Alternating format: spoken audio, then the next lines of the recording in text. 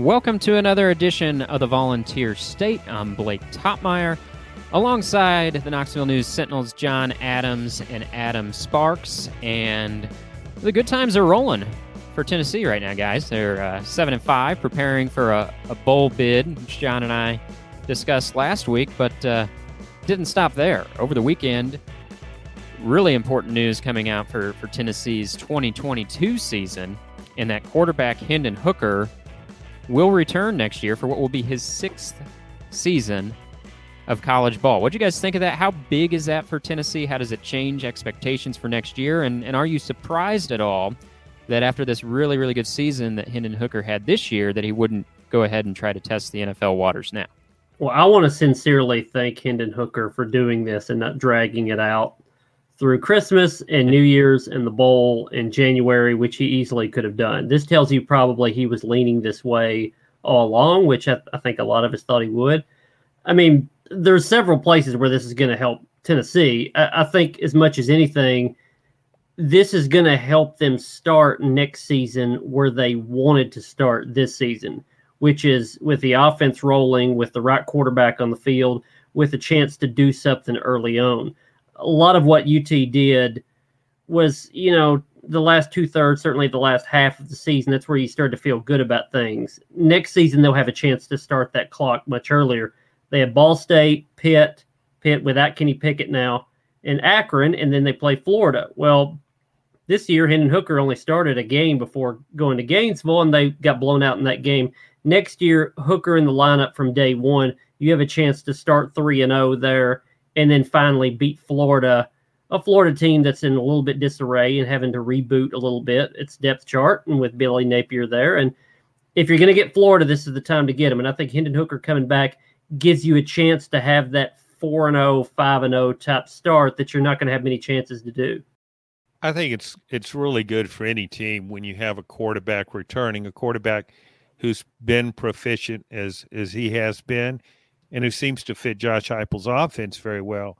However, I don't think it would have been cataclysmic if Hooker had said, I'm going to give the NFL a shot, because I really think Josh Heupel's offense is going to attract quarterbacks.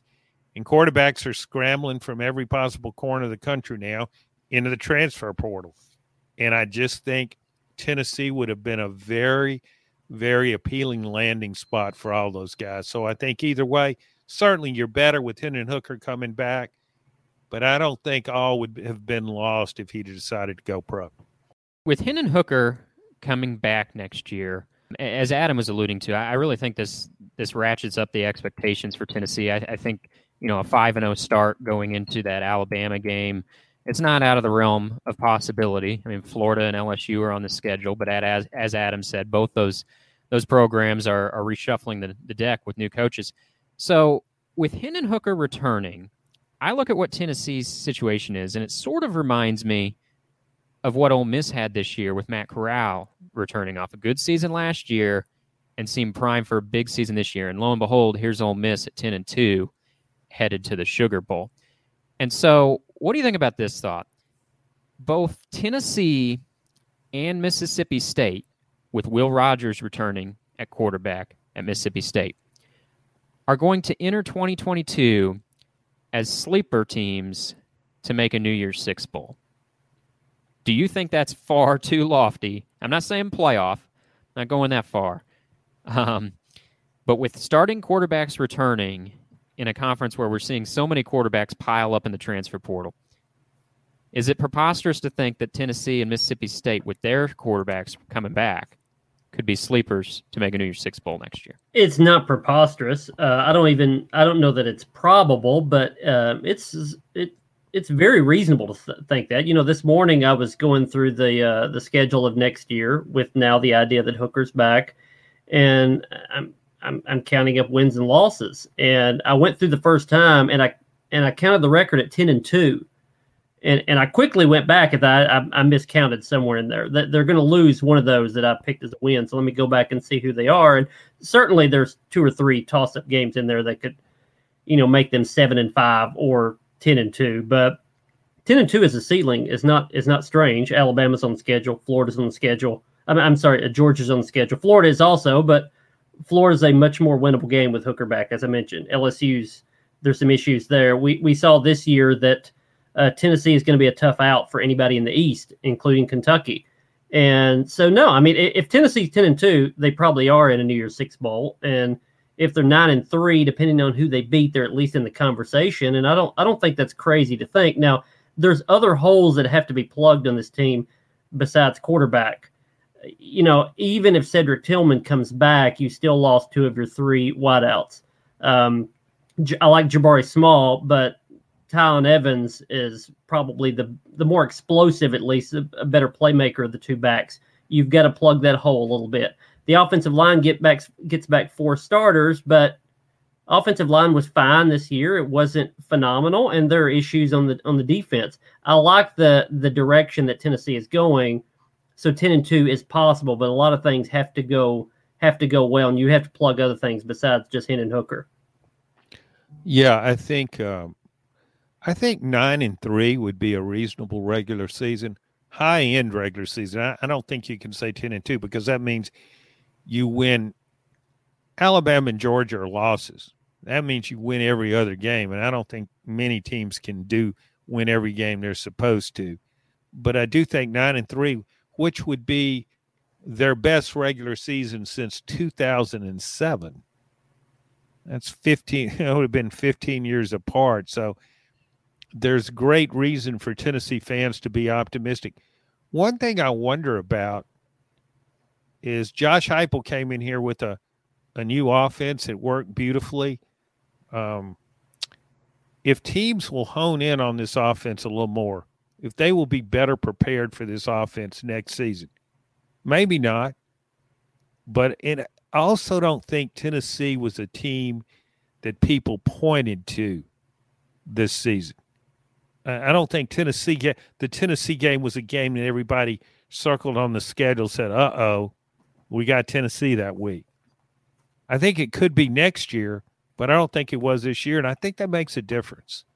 I think what I'm hearing here, guys, is that I'm not totally nuts to float the idea of Tennessee maybe being in a New Year's Six conversation next year, but more likely is maybe that Citrus Bowl bid that sits just outside of the New Year's Six for SEC teams. Maybe a 9-3 season in a Citrus Bowl bid might be a more within the realm of possibility. And John, to your point, I'm glad you brought that up about the last time Tennessee had a 9-win regular season, because I think about those, Butch Jones having 2 9-win seasons in 2015 and 2016. But you're right, and I'd kind of forgotten about that. They needed the bowl wins in those years to get to 9 victories. And so, yeah, as a regular season, to have a real opportunity, I think, next year with Hendon Hooker back to get to 9 wins. I mean, what a change 12 months can make, right? I don't want to just be having on the orange-tinted sunglasses here, but just a year ago with the mess that Tennessee was in and with Jeremy Pruitt and the whole bit, I mean, I know the NCAA cloud still sort of hovers over, and until that investigation's complete and the ruling is issued, it's going to be in the back of the mind. But it's really been quite a change here, I think, for Tennessee, and not to make too much of a 7-5 season, but it really feels like with Hooker coming back that it does change the stakes for what's possible next year. Well, and I think there is going to be some pressure. John alluded to it about the UT was not really circled in anybody's calendar this year. Next year, there will be an expectation that, okay, now you've got to take what you did in year one and you've got to build on it. 7-5 won't be good enough because it will be, well, this is the second year of the offense, so offense is going to be as good or even better. Well, you have Hendon Hooker back, so it's going to be at least as good as this year, if not better. But we can't discount the fact that, in the same way that we say if Tennessee would have played Florida late in the year, they would have beat Florida. Well, South Carolina ended up being a lot better at the end of the year or late in the year than they were when Tennessee played them. Missouri is not going to be as bad as they were this year. Kentucky still is a good program. So it's not like anybody that you beat this year, you're automatically going to beat next year, and those teams are going to be ready for you. So there's going to be some pressure there that Josh Heupel's going to have to deal with. This year, it was sort of happy-go-lucky. Anything that you do well, people say, hey, great, it's his first year, tough circumstances. Look at what this guy is doing a lot with very little. Next year, the perception will be you have enough to at least win 7-8 games, and that's going to be a different level of pressure they didn't deal with this year. I think what's interesting about this optimism is it's more related to coaching than it is to personnel, to the players. I know it's nice that Hendon Hooker's coming back. He'll be one of the top quarterbacks, certainly a candidate for second team All-SEC. Nobody's moving ahead of Bryce Young. But when you look at Tennessee's overall roster, look at its depth chart, I don't see a lot of All-SEC players there. I really think this optimism is based mainly on the fact that Tennessee has a really good coaching staff. And that's completely different than it's been in all the years here. Usually it was player-based, but it's different now. People really believe and trust in Josh Heupel's offense, and particularly, and they were satisfied with what the defense did, given its the talent level it had. So I think that's what's different. But when I try and think of all SEC players on that depth chart, I don't see a lot of candidates. Yeah, I guess that's why Tennessee going into 2022 sort of reminds me of Ole Miss going into 2021. I mean, if you were thinking of reasons why Ole Miss could win 10 games this year, it wasn't because all SEC players just were littered throughout their depth chart. I mean, their defense was terrible last year. You believe that their defense is going to be a little bit better probably in year two under Lane Kiffin, and they do have some wide receiver talent, but not first-team All-SEC type caliber guys. I think for me, the biggest reason for optimism coming in this year for Ole Miss was their coaching staff, a belief that in Lane Kiffin's system and Matt Corral. And I think, again, I see some parallels there for Tennessee next year. If you're optimistic, it's the coaching staff, it's a quarterback return. And I'll throw in one more thing, that schedule we've been talking about. Ole Miss had a very favorable schedule this year that helped them get to 10-2. I think Tennessee's schedule next year is about as favorable as you're going to find a schedule for a team that has to play Alabama and Georgia every year. Aside from those two, I think the slate sets up pretty nicely for Tennessee.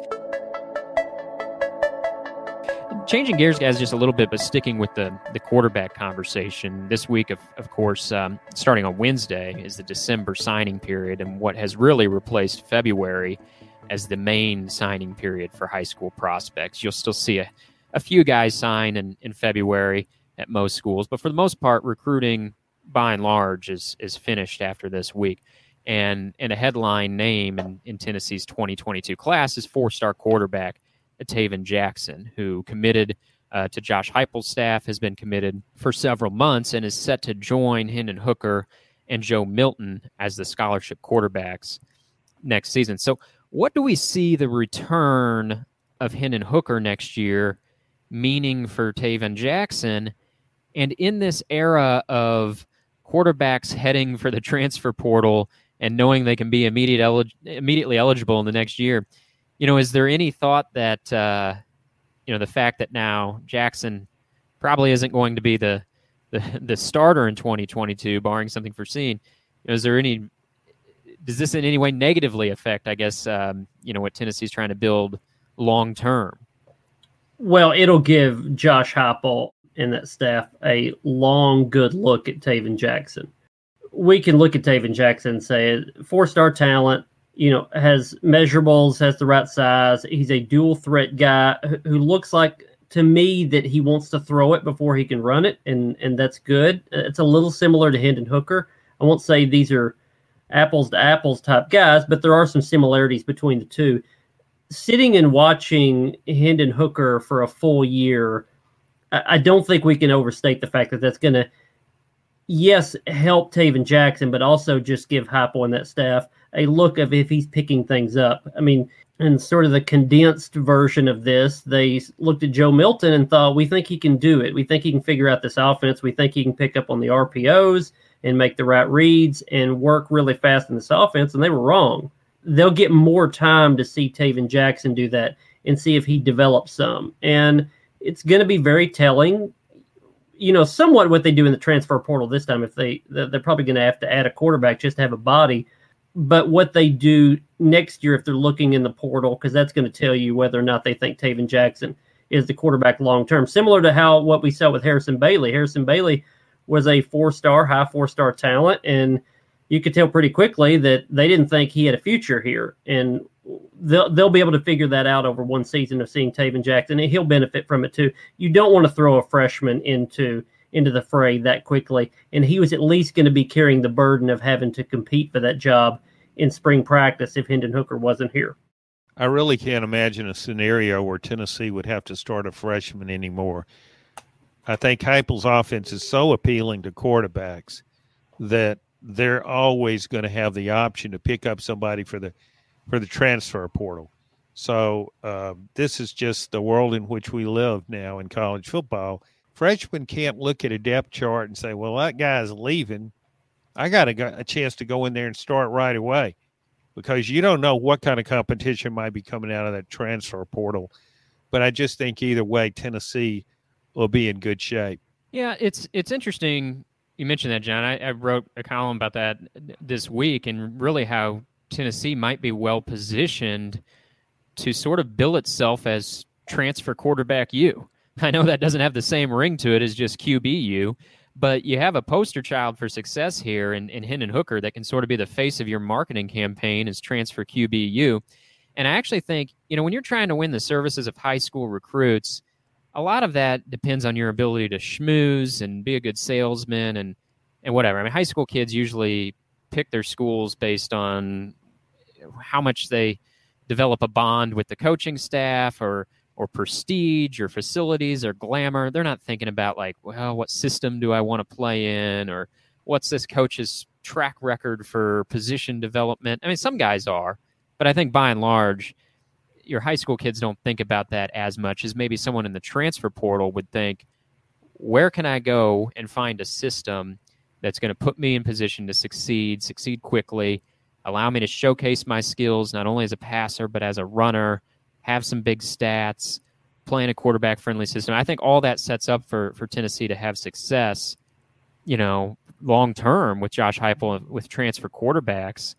And Tennessee hasn't signed a 5-star quarterback talent since 2002, and James Banks, who ended up being a bust. You have to go back to Casey Clausen to find a Tennessee 5-star quarterback who panned out. So, in 5-star quarterbacks just don't roll through Tennessee with regularity. But I think this changes that a little bit. The immediate eligibility for transfers, of course you still want to sign 5-star quarterbacks if you can. But if you can't, okay, maybe you take your 3 or 4-star guy, but you don't have to resign yourself to developing a 3 or 4-star quarterback. You say, I'm going to go try to find the next Hendon Hooker from the transfer portal and keep doing it that way. I don't know what you're talking about not getting 5-star quarterbacks, Blake. My inbox, according to my inbox, Arch Manning and David Cutcliffe are driving this way right now. They're going to be a package deal, and that's done. So just wait a year. and what does your inbox say that David Cutcliffe's going to do exactly? I mean, just sit back and collect checks and guarantee Arch Manning. Okay. Are you guys not getting these same emails? I get a few of them. The transfer portal is where they're going to be able to get these for a while. I think the interesting thing will be if we fast forward this maybe 3 years and let's say the portal is the same, is that what Tennessee is still going to be? I think it's reasonable to say they're going to go into the portal the first, let's say, 2 years. And depending on what the NCAA sanctions are, that may be what you can do if your initials, your freshman, if signing day, if that's trimmed back, maybe the portal is something you can do to get around that. But does Josh Heupel want to go to the portal to get a quarterback every year, 3 years down the road, 5 years down the road? I don't know. It's certainly a good option. I'm interested to see where college football goes generally, because we kind of have two paths here, not just a quarterback, but at every position. You've got the, go into free agency, so to speak, or you've got build your farm system. And we can talk about a lot of different sports that go one of those two paths towards the championship. But I think a lot of college football teams are going to have to decide, at least on certain positions, which way they're going to go with that. And I'm not sure what Heupel wants to do long term. It's probably going to be portal quarterback for a little while, though. I really think if you said we're only going to take portal quarterbacks, not even going to worry about recruiting anybody out of high school, I think you could do just fine. Look at Oklahoma. Look at the quarterbacks Oklahoma got through transfers. Baker Mayfield, Jalen Hurts, Kyler Murray. My gosh, they're getting Heisman Trophy quarterbacks from the portal. Why even fool with high school guys? I don't know that I go as far as to say don't even bother signing high school guys, but I don't hate that idea. Just, yeah, I mean, I think at the very least you should be taking a guy from the portal every year. I think, there used to be this old thought of like, you almost worry about having too much competition because you don't want to scare a guy into transferring. Well, who cares about that now? If a guy doesn't think he's going to win the job and wants to transfer, let him transfer. You'll reload on the portal the next year. And to your point, Adam, about the farm system approach, the trouble with that, it seems like in college sports now, is like if you try to build say a baseball team through your farm system, usually you control those guys the first few years whenever they break into the big leagues. The danger of taking the recruit and build them up approach in college football is these guys don't have to stay. If they're not starting as freshmen, they'd say, well, we don't want to stick around here and build this with you and maybe be starters by our junior year. We're out of here, And so it does seem to be, I think, look, if you can sign a 5-star talent like Bryce Young and load your class with 10 5-stars, sure, that's the preferred path. But shy of being able to do that, I think this portal path is pretty appealing. Well, and it does work itself out. You just said a second ago that a lot of these times these guys will jump into the portal because they think they're not going to start. Somebody's going to start over them. They're usually right. I mean, these things work themselves out. Even this week and this weekend when we've seen guys in the SEC or elsewhere, notable quarterbacks jumping into the portal, you get from back channels or even see it on Twitter or whatever that why is this guy leaving? And the thing is always, well, he wasn't going to start anyway. I know he started this year. He started so many games in his career, but he wasn't going to start next year anyway. That was the story with Hendon Hooker. He started a lot of games, but he wasn't going to be the guy next year. So usually these things happen naturally. You don't go to your coach and say, Coach, am I going to start next year? Yeah, we think you're number one guy. You're going to start every game. There's no reason to think any different. Well, I'm going to jump into the portal. That just doesn't happen. So it will work itself out every year. I look forward to it to some extent because it makes December fun, because I'm hoping the National Signing Day moves to January or back to February, and then we can just have portal talk in December. Just go back to the 2021 recruiting cycle with Tennessee. The old staff, Jeremy Pruitt's bunch. Remember what a big deal it was when he got a commitment from Caden Salter, an outstanding dual threat guy. Yeah, right. I mean, it was a big deal. A Texas quarterback. He's had tough competition, looked really, really good on the videotape, and now he comes in early. I mean, there was speculation that he could be the starting quarterback as a true freshman. And he comes in, gets a couple of rests, proves to be a bust in that regard. They cut him loose. Now nobody even thinks about him. But you don't know what you're getting. You have a better idea what you're getting when you get a transfer quarterback than you do somebody coming out of high school. It's just harder to ascertain how good they will be in your system at the college level when they're coming out of high school. It's not so difficult if they're already playing big-time football. Really appreciate you listening to us here on the Volunteer State. If you don't subscribe or follow already, would appreciate if you do that. That way you don't miss an episode. Go ahead and give us a rating or review. And being that this is signing week, we appreciate if those are 5-star reviews. Those help us get in front of more listeners. And you can find Adam's coverage of National Signing Day for Tennessee over at knoxnews.com throughout the week. Adam, we've talked about a lot about the transfer portal, but I want to close with a little more thought on Tennessee's signing class, because as fun as it is to discuss these transfers, still the old school way of building the roster seems to be, where most of your bodies are going to come from at this point. Maybe we see that change down the road. And Tennessee's got a class that right now is sort of in the top 20, hasn't crept up to top 15 or anything like that, but what's your general read on this Tennessee class? Is it, good, great average. And also you had a piece over the weekend about how this is a year in which there's a lot of in-state talent from Tennessee, but not a lot of that talent is going to UT. How concerning should that be for the Vols?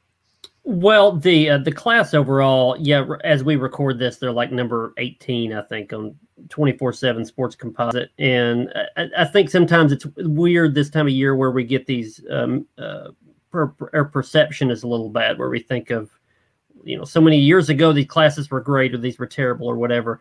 If they're at 18, they're going to be somewhere in the teens in the rankings. If you look at the last 5 years, Tennessee has averaged number 17 in the rankings. So their class right now is pretty much comparable to the last 5. The last 10 years, they've averaged number 15 in the rankings.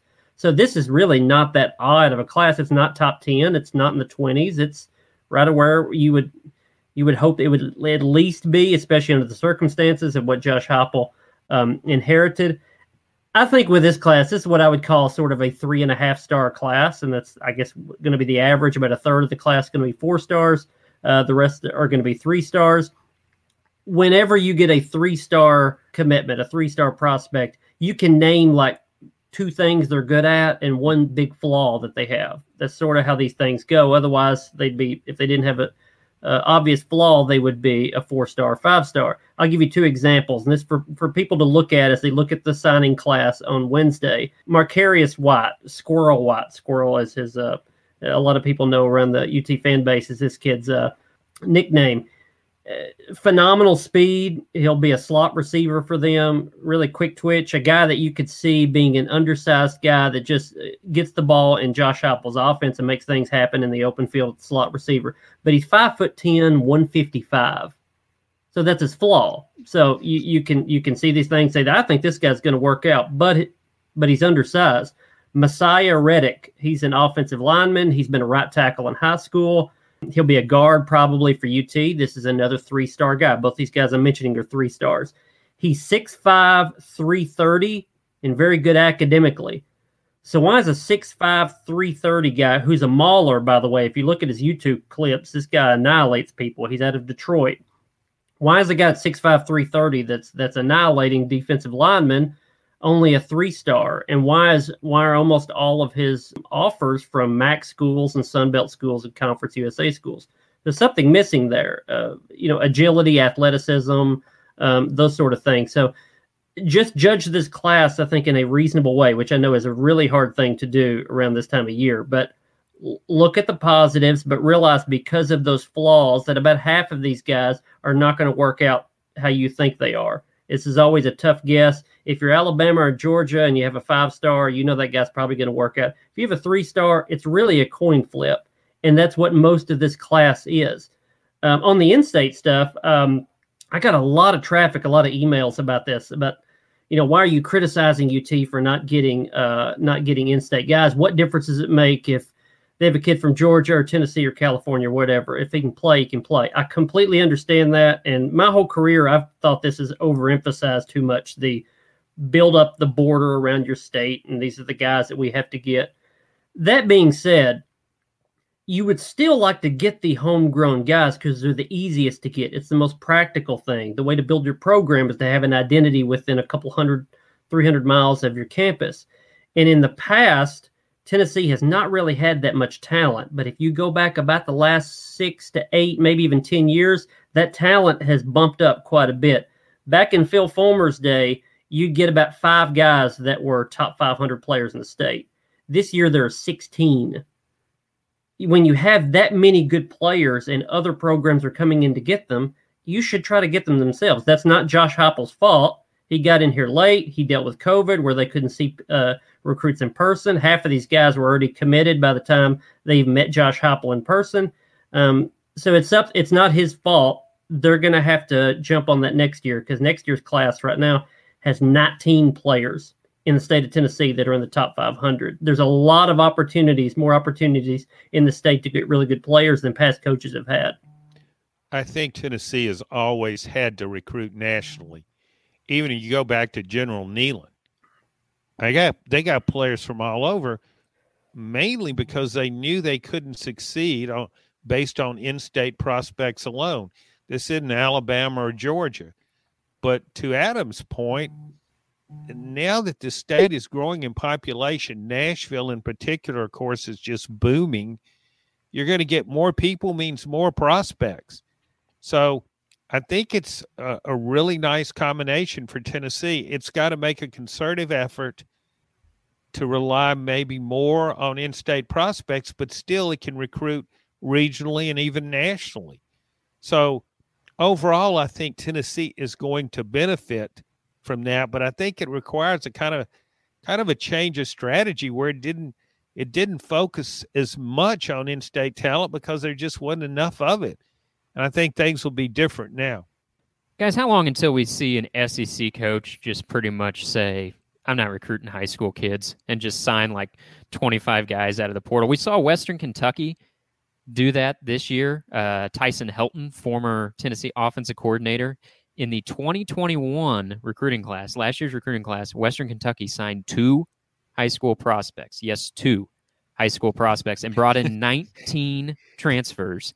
And Western Kentucky's 8-5 going to a bowl game this year. But that's a group of 5 school. How long until we see someone say, you know what, I'll sign 2 to 4 high school kids and bring on 25 transfers? Well, this has happened for several years at the mid-major level in basketball, and I can name you a lot of schools that would just turn over their entire roster every year of transfers. It starts at the mid-major level, as you mentioned, Western Kentucky. Eventually, it will move up, but there's going to be a ceiling on that. If you're ranking from number 1, Alabama or Georgia, down to 130 in terms of FBS schools, this will creep up in the bottom 30, bottom 40. It's going to be a tough go, I think, to get up to the Power Fives, because at some point there's going to be a little bit of a pumping of the brakes with, for example, in the Big Ten, maybe the ACC. There's not academic issues in this, but there's always some questions if you're turning over that many guys. Those type of conferences, more than the SEC, I think, value stability with their student athletes for whatever that means to anybody. So I think it's going to be hard to let that creep in too much into those conferences. Maybe that means it's in the bottom of the SEC before it's anywhere. It's certainly not going to be at Alabama or Georgia, though. I think coaches by their nature are copycats, and they copy success. What happened in Michigan State this year with Mel Tucker, bringing in over 20 transfers, transforming a mediocre program into a top 10 team. It's number 10 right now, got blown out by Ohio State, but I don't think anybody foresaw this happening with Michigan State. So I think what you're going to see is the very elite programs. Adam just mentioned Alabama and Georgia. What they'll do is they'll just keep they'll keep getting the number 1 or number 2 recruiting classes in the country.